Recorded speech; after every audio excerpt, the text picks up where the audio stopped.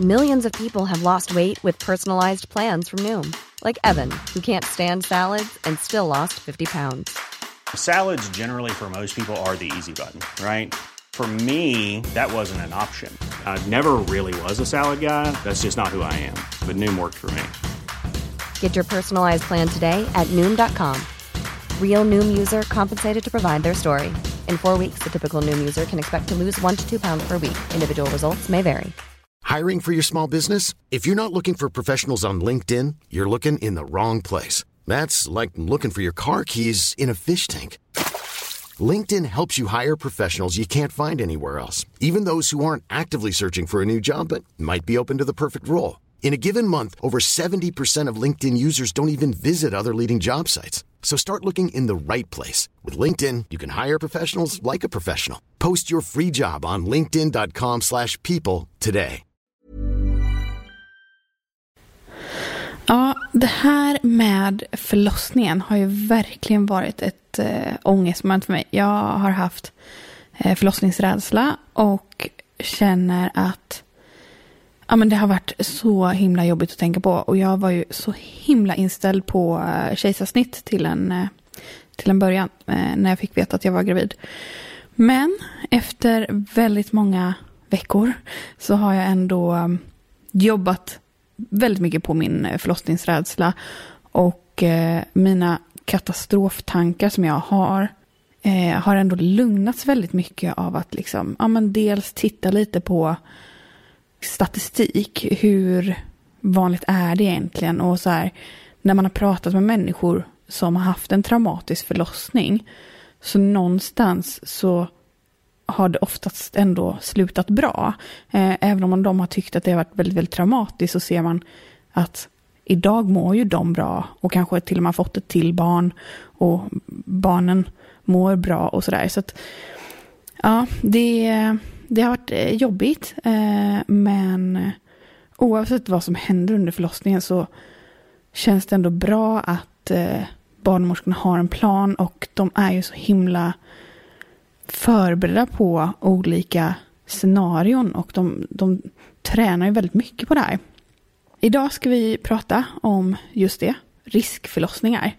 När man antingen vet från början att det här kan bli problematiskt, eller när någonting händer som gör att en vanlig förlossning blir en riskförlossning. Du lyssnar på Gravid vecka för vecka med barnmorskorna Anna och Sofie.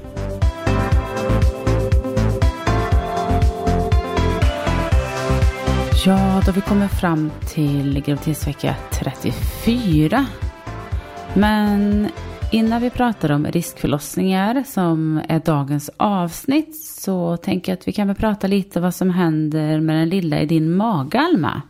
Ja, hur stor är hon och vad gör hon? Jo, men nu väger det här barnet ungefär 2,4 kilo och har väl blivit ungefär 47 centimeter lång.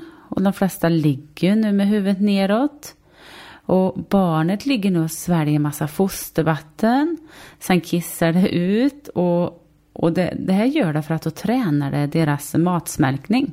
Fortfarande så lägger det här barnet på sig mera fett. Och huden är nu mycket tjockare. Förut så var den ju genomskinlig, men nu är den liksom mindre genomskinlig och slätare. Och tidigare så hade den ju massa ulligt hår, pratar vi om. Och det är borta, och nu är huden istället täckt med jättemycket rikligt skyddande fosterfett. Och skulle liksom barnet födas nu, så kan den här huden se väldigt vit och kletig ut av allt det här fettet. Det tar ju mer och mer plats nu, och en del kan få ont över revbenet utan att det är någon som helst fara. Och det här beror ju på att själva livmodern är så pass stor att den når upp ända till revbenet.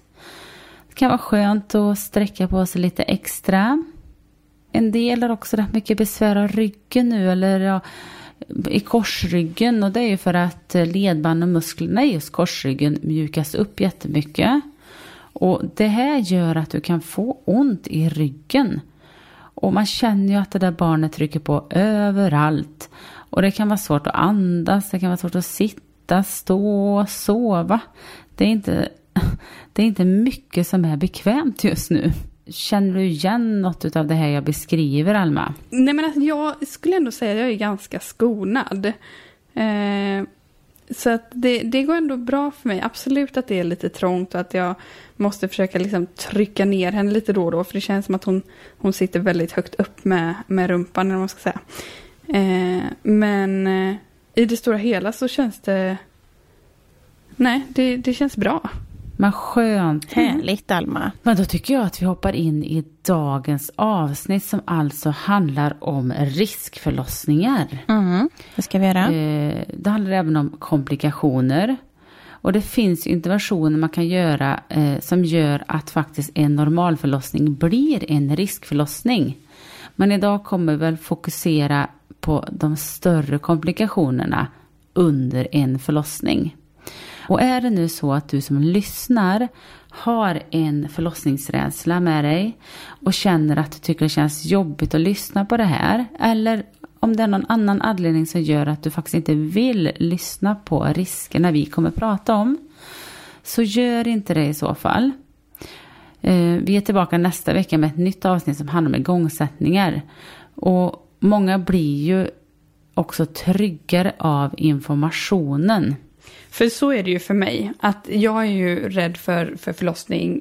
Men desto mer information jag får och desto mer jag förstår att liksom barnmorskorna är beredda och redo och allting, desto tryggare blir jag i att så här, okej, även om det liksom är på väg åt skogen så finns det en plan liksom. Ja, precis. Och det vi kan börja med att säga att det är oerhört viktigt för oss inom förlossningsvården att vi vet vilken kvinna det är som kommer i ett förlossningsarbete till oss. Så att vi kan planera och lägga upp en säker vård för er såklart. Och det är därför det blir så viktigt för oss att läsa journalen. Och vad har vi för patient och vilka riskfaktorer har du med dig under din graviditet. Det är ju det som utgör hur vi graderar din förlossning. Så det som sker är ju att vi planerar för dig. Kommer du in i ett verkarbete och vi vet med oss att du har en graviditetsdiabetes eller någonting annat, en graviditetshypertoni och så vidare. Då planerar ju vi hur vi ska behandla dig under din vårdtid i förlossningen. Och även planerar ju såklart efter när du är förlöst. Så det pågår ju hela tiden en diskussion, ett teamarbete runt dig som är riskpatient på en förlossningsavdelning. Jag har faktiskt en fråga här. För det är någonting som hände i den här gravidgruppen som jag är med i på sociala medier. Och för jag blev helt förskräckt när jag läste det här och kände att stämmer det här och varför har jag inte fått höra om det här tidigare?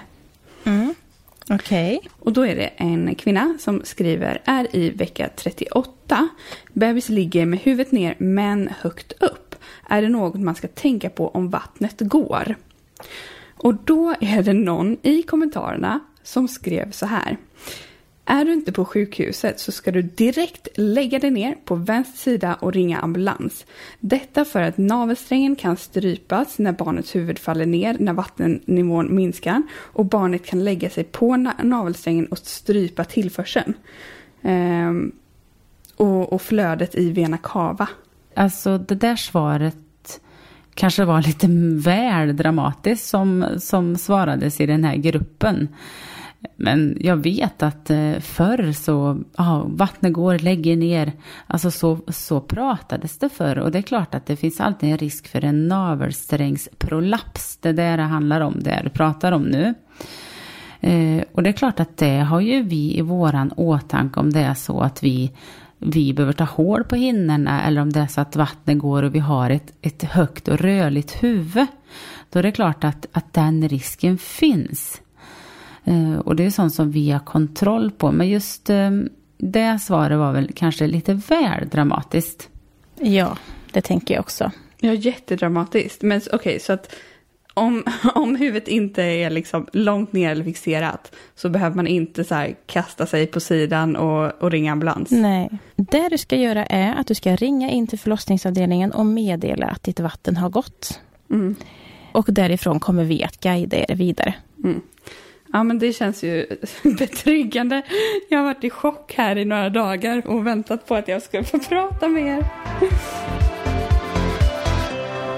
Men jag tänker, nu kommer vi automatiskt in på just navelsträngsprolaps. Så ja, kan vi berätta lite vad det innebär egentligen.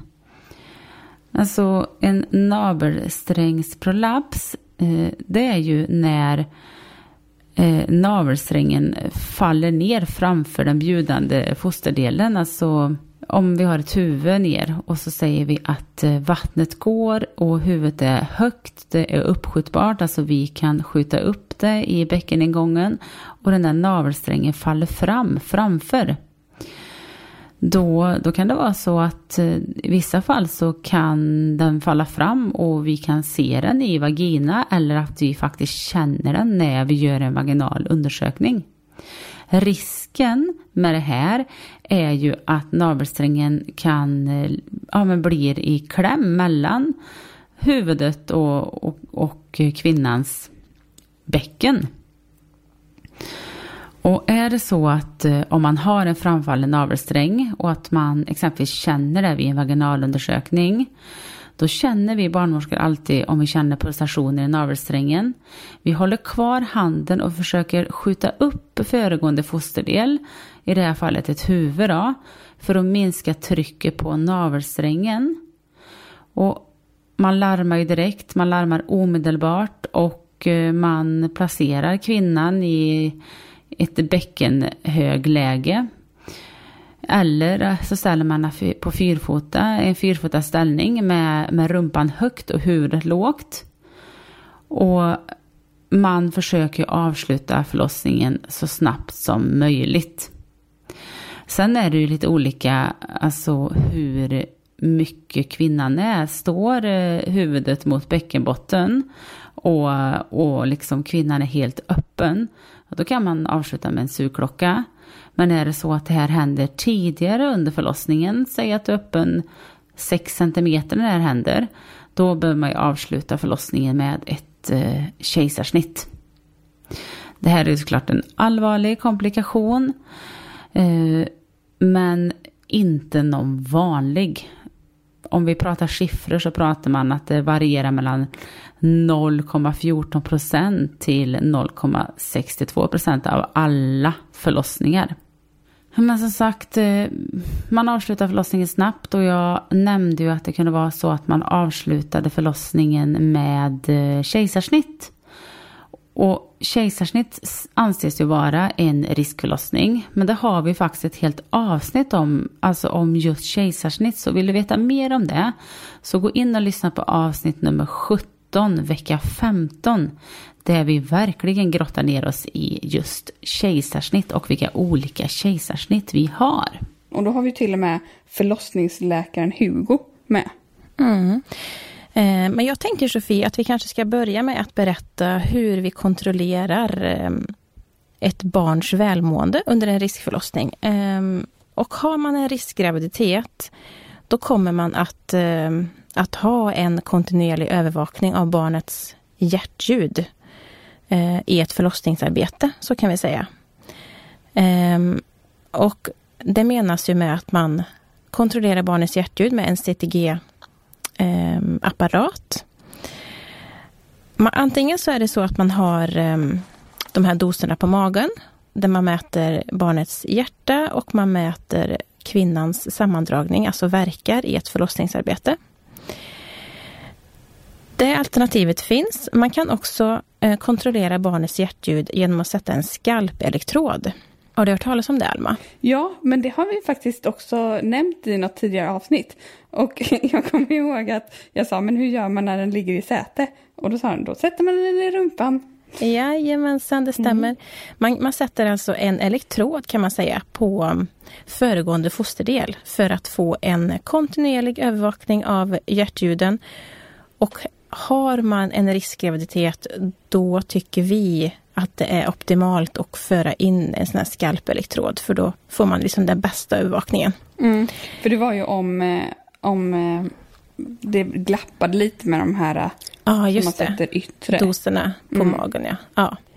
Men sen kan det också vara så att vi kan ju också se ett barns välmående eller mående, så kan man säga, genom att ta ett skalpblodsprov. Har du talat om det då? Nej, det vet jag inte. Nej. Ett skalpprov innebär att man tar ett blodprov på barnet när kvinnan är i ett förlossningsarbete. Och då tänker man, hur kan man göra det? Jo, det gör man alltså vaginalt. Då tar man ett så kallat laktatprov. Det är som ett litet blodprov. Det är läkaren som gör det. Man lägger kvinnan i gynställning och man tar ett prov, om man säger då, på huvudet. Och i det här svaret på blodet så får man ett laktatsvar. Men är det liksom som en nål, eller är det som ett sån här prick som man bara så här... Ja, det är som en liten prick som man gör. Man gör ju ett litet stick, hål. liksom. Ett litet stick, ja, precis. Ja, men man trycker liksom inte in en hel nål och liksom tappar ut blod? Absolut inte. Det är ett litet stick och då kommer det liksom en liten bloddroppe och den fångar man upp. Man analyserar bloddroppen och man får ett svar. För det är så att när det är ett otillräckligt gasutbyte mellan mamma och barn så kan det leda till syrebrist, alltså hypoxi i barnets vävnad. Och då kan barnet producera mjölksyra, alltså laktat. Och det är en slutprodukt i den här anaeroba metabolismen som vi har med oss i ett förlossningsarbete. Vi kan ju skapa mjölksyra, vi människor, och det kan ju också ett barn göra i ett förlossningsarbete. Och det svaret analyserar vi och ser om barnet är påverkat av laktat. Och det kan ju innebära att barnet är trött och sliten, den har liksom kämpat länge och behöver liksom kanske, man får ta ett beslut liksom. Har man ett högt laktat, då kanske man behöver avsluta förlossningen.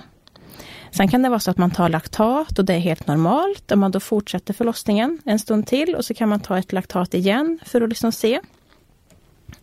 Så i kombination med CTG så kan laktat vara ett väldigt bra verktyg i ett förlossningsarbete. Och nu har vi ju nämnt sugklocka ett par gånger. Kan inte du bara igen berätta vad det innebär? Sugklocka innebär ju att man hjälper till att förlösa ett barn med en sugklocka. Det innebär att det är en obstetriker, alltså en läkare, som anlägger en klocka på barnets huvud. Barnmorskan kan i sin profession anlägga en sugklocka. Man kan ju anlägga en sugklocka om man har den här CTG-påverkan. Man kan också lägga en sugklocka om man har en trött mamma, en sliten mamma, alltså på humanitär indikation. Eller att en förlossning inte går framåt.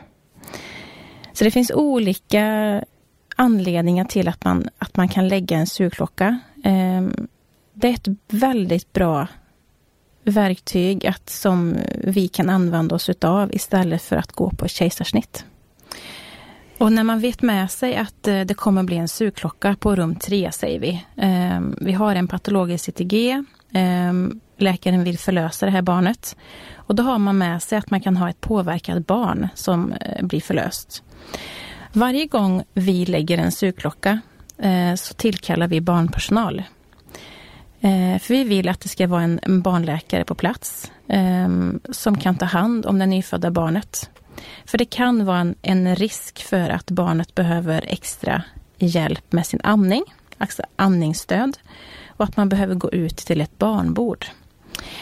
Och det är ju i många fall när det gäller de här riskgraviditeterna som vi jobbar mycket i team på en förlossningsavdelning när det gäller de här kvinnorna, som då till exempel en tvillinggraviditet, är det ju ett väldigt stort team bakom en sån förlossning. För när man har en tvillingförlossning så innebär det ju att man har 2 barn. Och då krävs det ju extra resurser helt enkelt. Men har man en tvillinggraviditet där tvilling 1 ligger med huvudet nedåt, så kan man alltså förlösas vaginalt. Och det innebär att barnmorskan kommer att förlösa och det kommer att vara en läkare i förlossningsrummet hela tiden.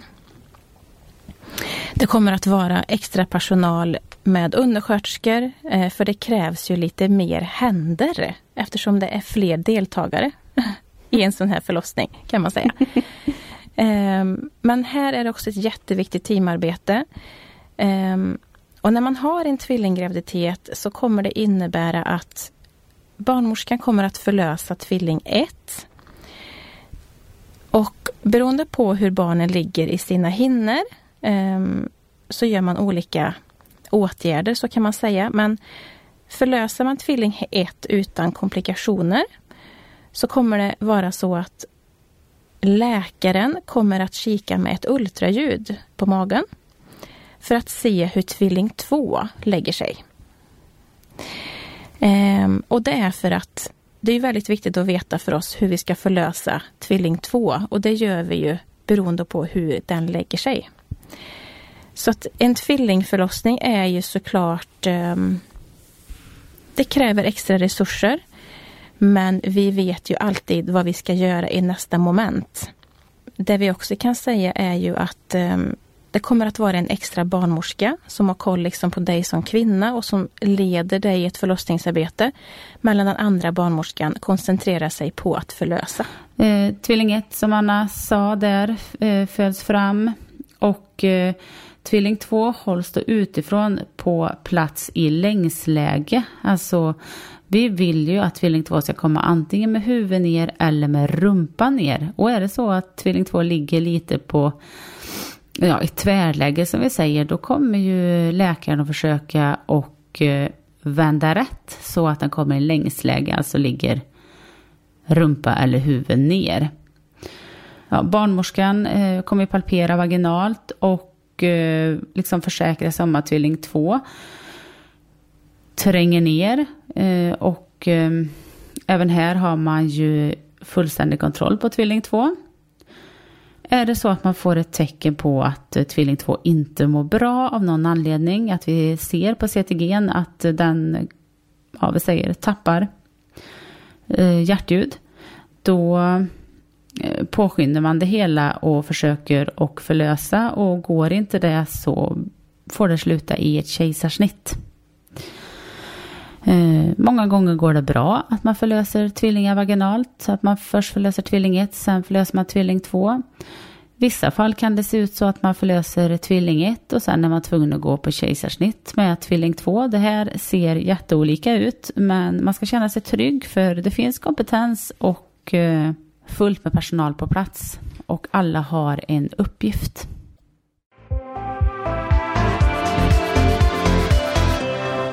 Sen har vi blödning efter förlossning. Det är ju helt normalt att blöda upp till 1000 milliliter, alltså 1 liter.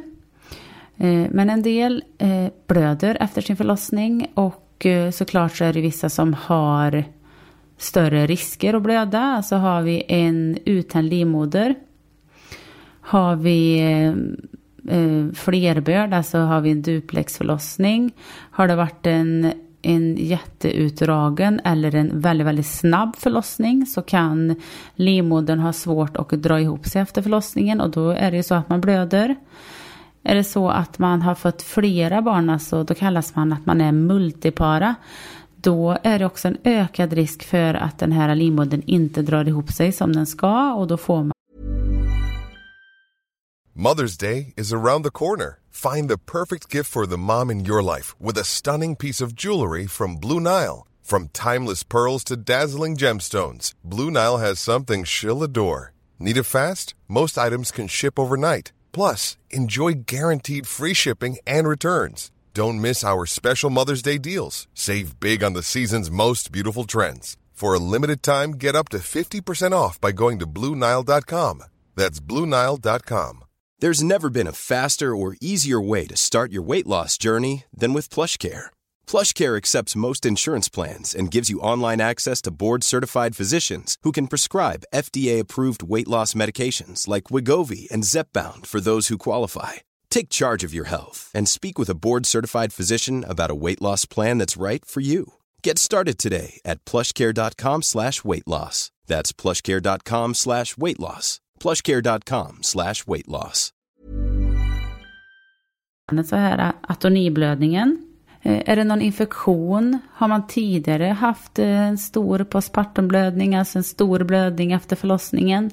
Har man någon myom? Har man någon uterusmissbildning? Är det så att placenta inte lossnar så ökar ju det risken för blödning. Man kan även prata om olika trauman som man är med om. Alltså kejsarsnitt ökar risken för blödning.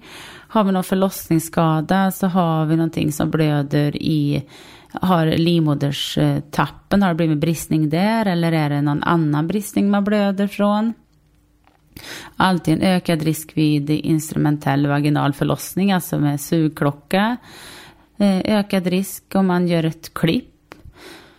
Uterusruptur, alltså om själva livmodern går sönder, och det här är framförallt en ökad risk efter tidigare kejsarsnitt eller annan uterusoperation. Alltså ytterligare riskfaktorer är ju om man har ett högt BMI, ett BMI över 35, om man är äldre, om man är över 40 år, äggdonation, också ökad risk, induktion, feber under förlossningen.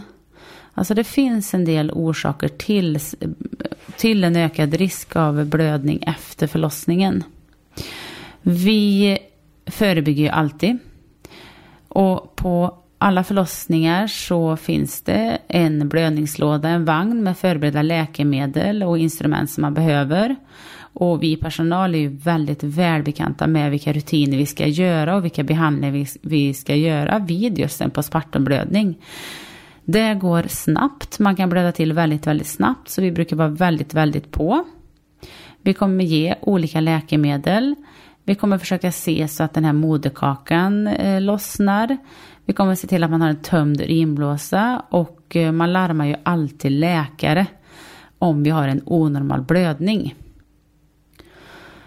Det akuta man gör, det är att man ser alltid till att en patient har en nål som blöder. Man ser alltid till att det här bastestet är ivägskickat. Vi brukar alltid lokalisera vart ifrån det blöder.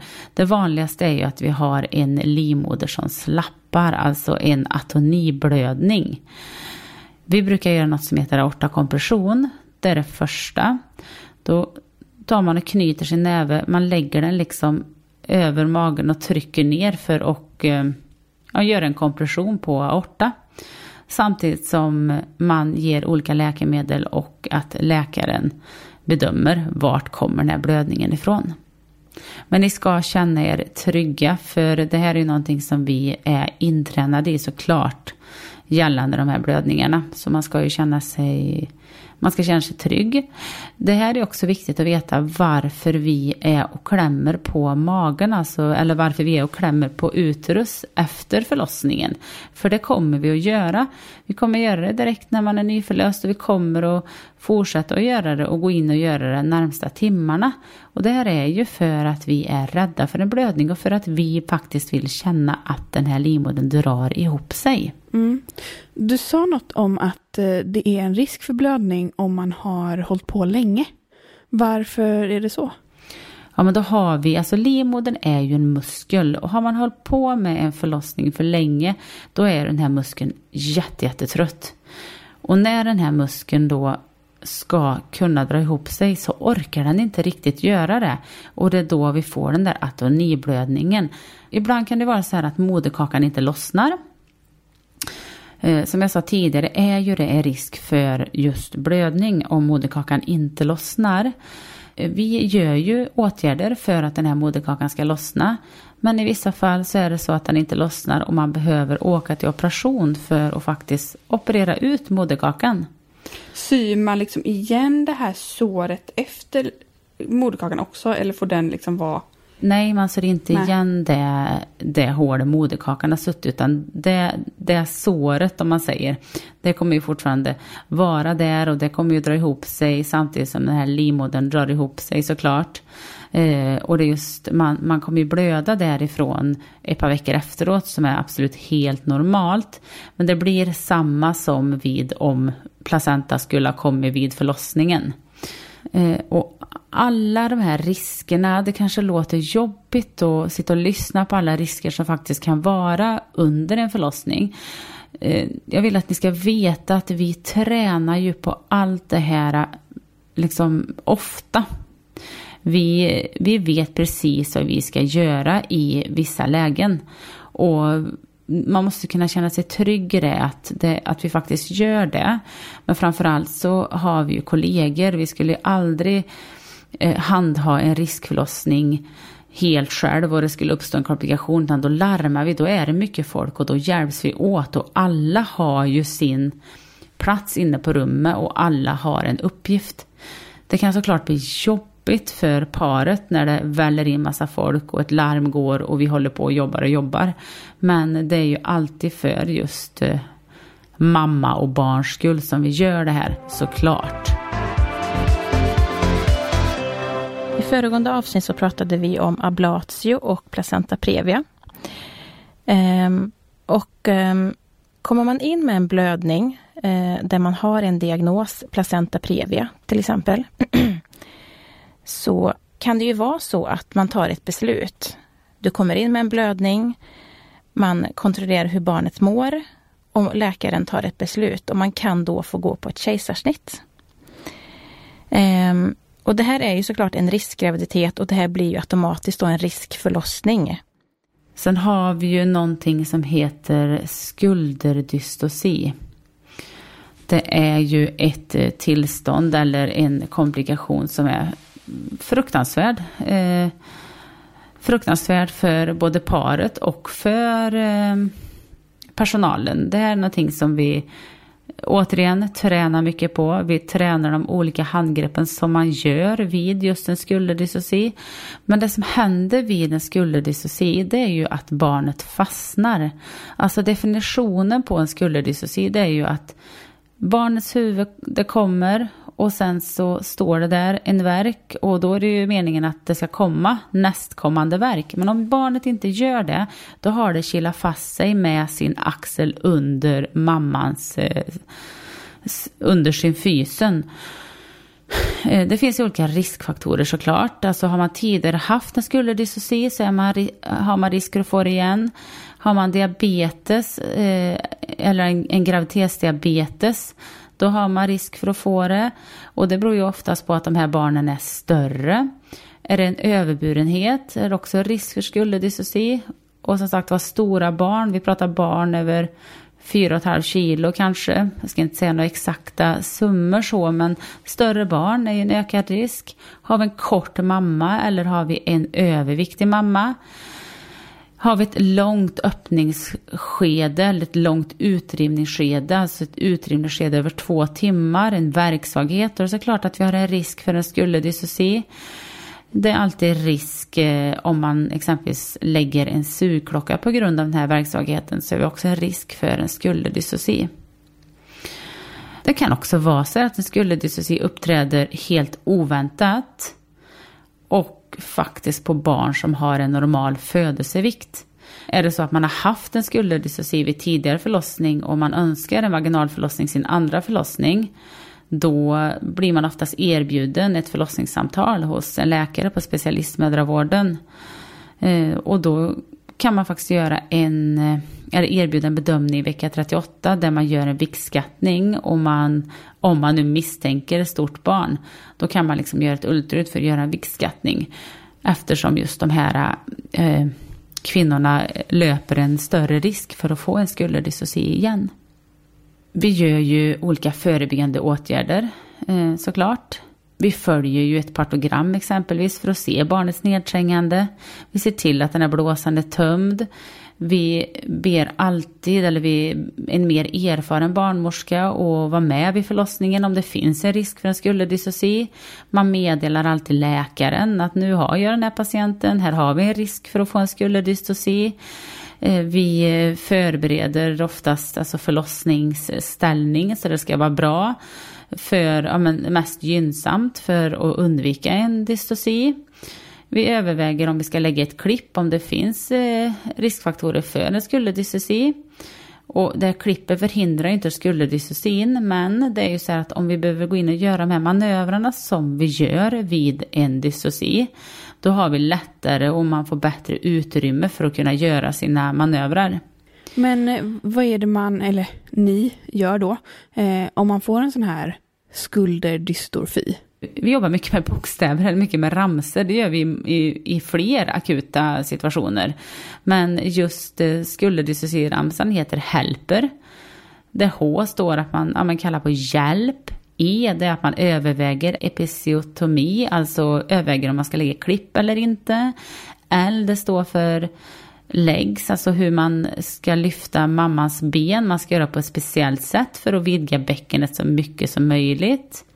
P det står för suprapubispress, hur den barnmorskan eller läkaren eller personal som är med inne på rummet ska lägga ett speciellt tryck på ett speciellt ställe för att hjälpa till.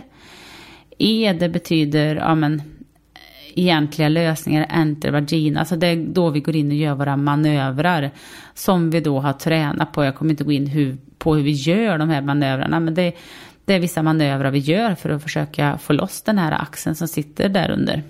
R, det är ju hur man också inte manövrarna, hur man liksom ska försöka att rotera ut den bakre armen.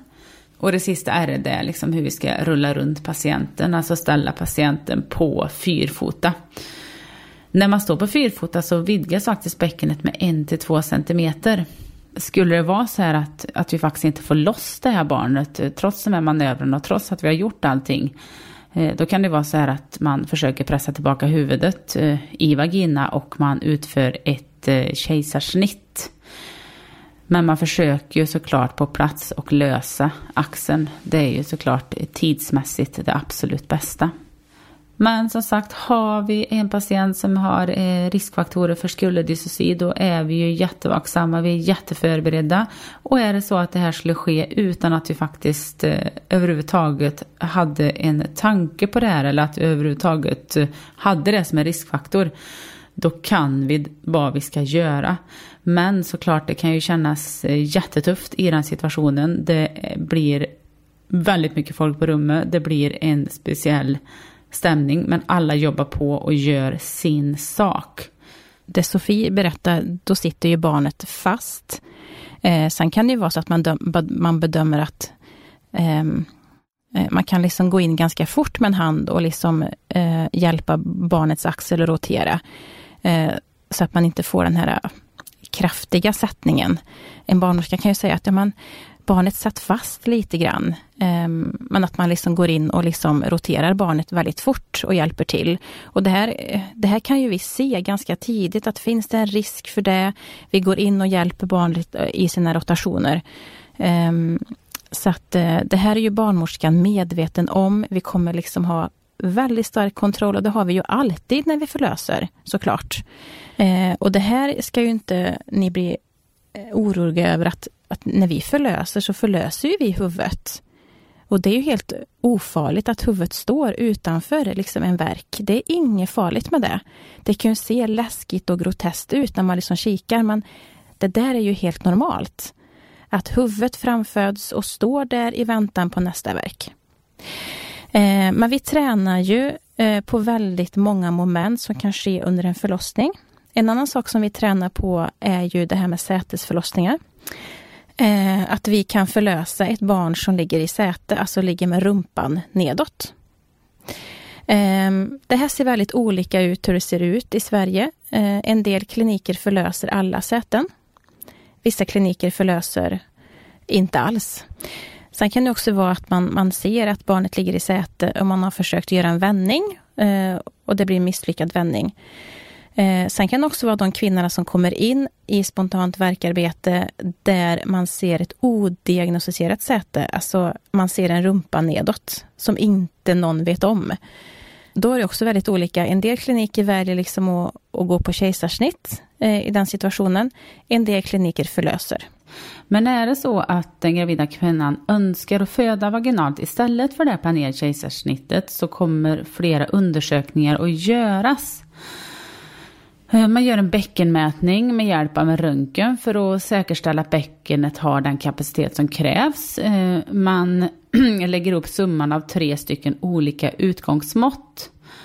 Barnet får inte ligga i fotbjudning och får heller inte vara tillväxthämmat. Alltså det får inte vara för litet, det får inte väga under 1,5 kilo. Och det får heller inte vara för stort och väga över 4 kilo.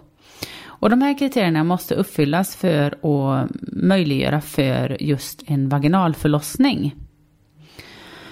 Det är väldigt viktigt att vi har bra verkar som ger en god progress vid en sätesförlossning. Vi har även prematurförlossning som liksom inte tillhör det normala, och det är när ett barn föds före graviditetsvecka 37. Då räknas man som för tidigt född. Man räknar att barn kan överleva om de föds efter vecka 22. Och många för tidiga barn brukar behöva ha vård på en neonatalavdelning, alltså en barnintensivavdelning efter sin födsel. Det här är en avdelning där för tidigt födda och även sjuka nyfödda barn vårdas. Och sen är det lite olika när man föder barn, vilken vecka man föder barn i, även när det gäller prematurt. Och barn som föds mellan graviditetsvecka 34 och 36 behöver kanske bara vård en kortare tid. Har vi barn som föds före vecka 34 så behöver de oftast mer hjälp och även tidigare än så. Och en del barn kan faktiskt behöva vårdas flera veckor eller faktiskt månader på sjukhuset.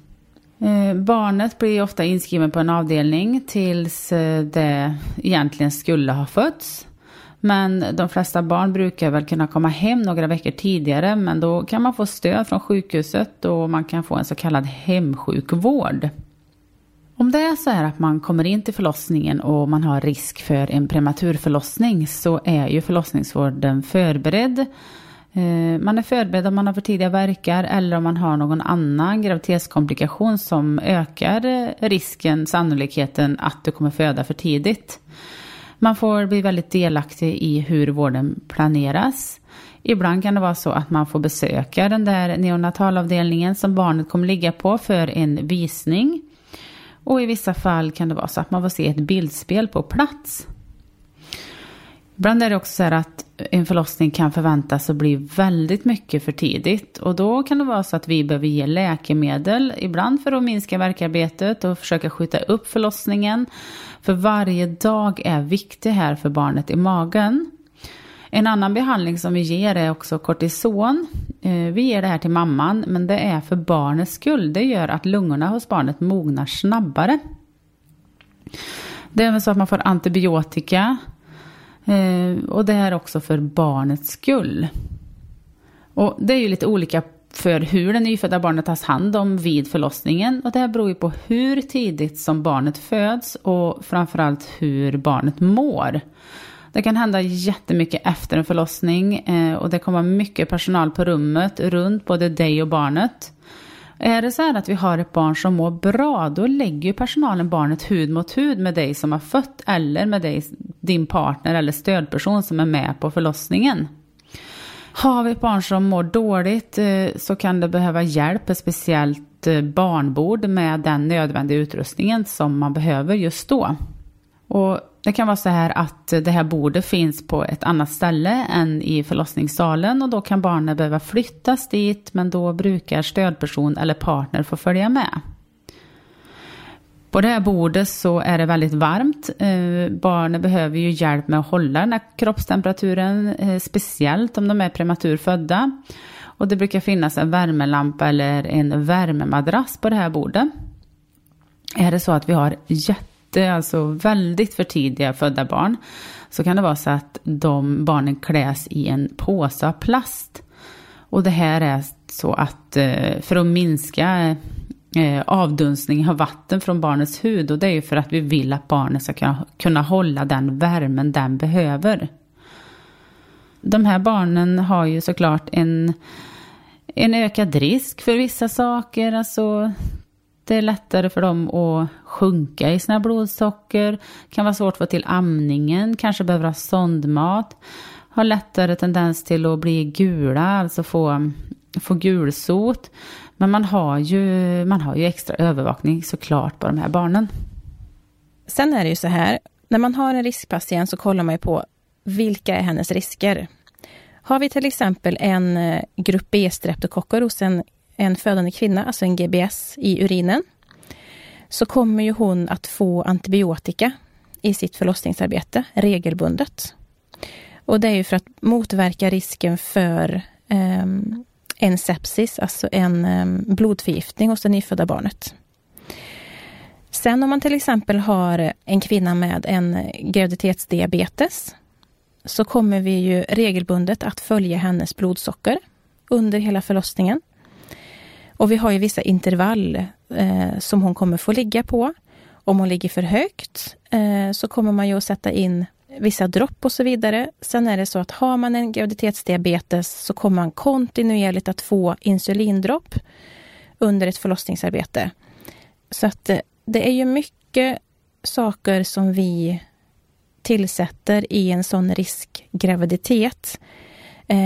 Har man till exempel en kvinna som har en preeklamsi, en havandeskapsförgiftning, så kommer ju vi att regelbundet kontrollera blodtrycket och behandla det med vissa mediciner för att det inte ska bli för högt och så vidare. Och ha regelbunden kontroll på kvinnans välmående, för det här är ju superviktigt, alltså hennes subjektiva symptom. Det är ju olika riktlinjer som gäller för olika typer av riskdiagnoser.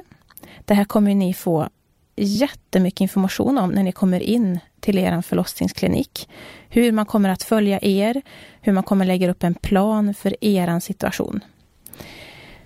Det är otroligt viktigt att vi har kontroll på vilka risker du har som födande kvinna, och vi kommer att genomföra olika behandlingsstrategier för respektive risk under hela förlossningen. Det finns alltid en plan. Vi vill ju gärna att ni kontaktar oss om det är så att ni har fler frågor eller om det är något specifikt som ni vill att vi ska prata om.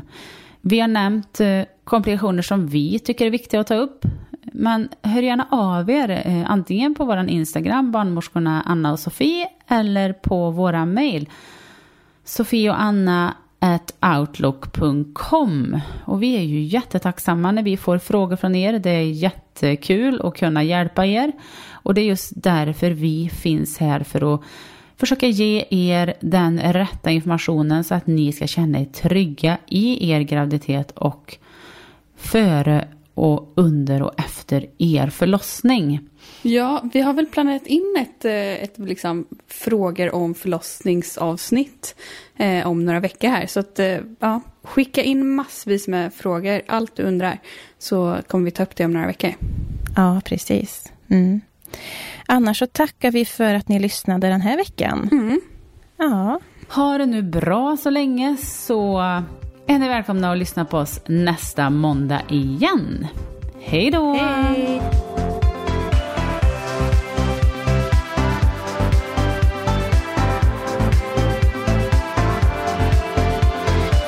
Produceras av I Like Radio. I Like Radio. Planning for your next trip? Elevate your travel style with Quince. Quince has all the jet-setting essentials you'll want for your next getaway, like European linen, premium luggage options, buttery soft Italian leather bags, and so much more. And is all priced at 50 to 80% less than similar brands.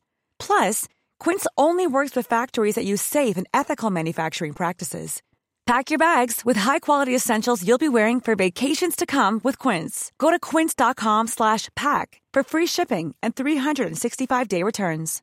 Imagine the softest sheets you've ever felt. Now imagine them getting even softer over time. That's what you'll feel with Boll & Branch's organic cotton sheets. In a recent customer survey, 96% replied that Boll & Branch sheets get softer with every wash. Start getting your best night's sleep in these sheets that get softer and softer for years to come. Try their sheets with a 30-night guarantee. Plus, get 15% off your first order at bollandbranch.com. Code BUTTERY. Exclusions apply. See site for details.